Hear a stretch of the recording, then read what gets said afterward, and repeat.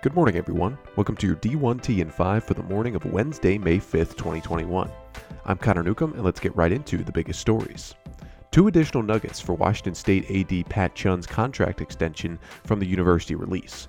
Quote, based on publicly available data, the new package places Chunn 9th for total compensation among the 10 athletic directors at public universities in the Pac-12 conference.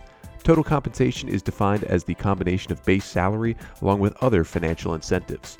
The new contract includes a stipulation that the athletic director is subject to furlough of up to 60 days per calendar year if WSU needs to implement a university-wide budget reduction in the future.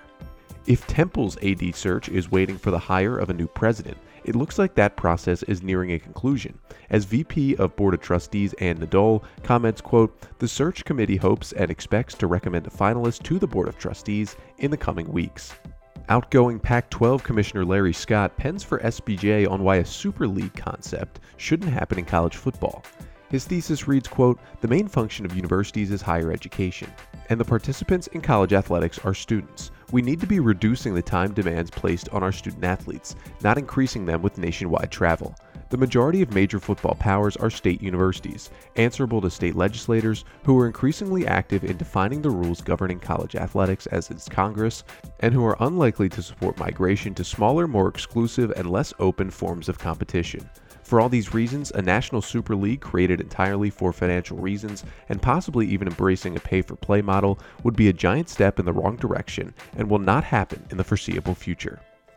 In an interview with Dog Nation this week, Georgia AD Josh Brooks shares his philosophy on how to maximize on-field success, saying, quote, before you can truly evaluate any coach, you have to evaluate yourself internally as an administration and make sure we're doing everything in our power to help them be successful. A lot of times we want to point the fingers at others, but I want to tell everyone that it all starts here in the administration. I've talked about wanting to win a championship in every sport that we sponsor, 21 sports. So it all starts with, are we doing everything we can to give them a chance to be successful with their conference peers and national peers?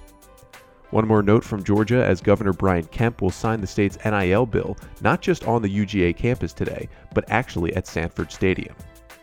In COVID-19 news, Liberty men's tennis team withdraws from the NCAA tournament due to contact tracing. The Flames were scheduled for first serve today with NC State in the first round of the tournament.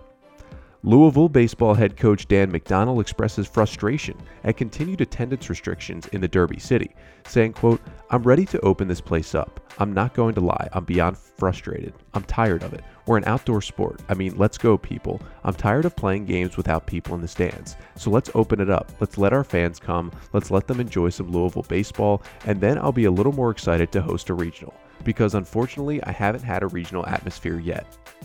And then there is USA Today's Dan Wolken, who suggests that the SEC should require football fans to get vaccinated in order to attend games this fall, writing, quote, SEC football is a big enough incentive for so many Southerners that it could have a real impact on a part of the country that isn't getting enough people vaccinated. Schools should play that card while they still can.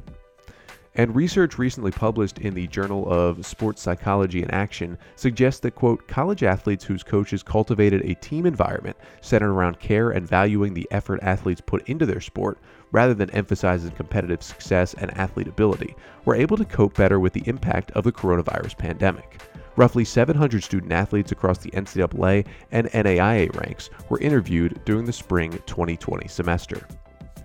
Out of Bounds is Andy Wittry with more details on the student-athlete mistreatment allegations involving former Cincinnati men's basketball head coach John Brannon. Here's the crux, quote, during one practice last October, players were allegedly told to run a 33, 6 court lengths in 33 seconds or less, 4 times, then run a 17 court widths, which traditionally comes with an assigned time of 60 seconds or less, according to the document. Players who didn't run the 17 in 1 minute or less were allegedly required to run another one, and the practice allegedly resulted in 3 players ending up on the ground. Reportedly 1 player who went to the floor after the first 17, then allegedly 2 more after the second 17.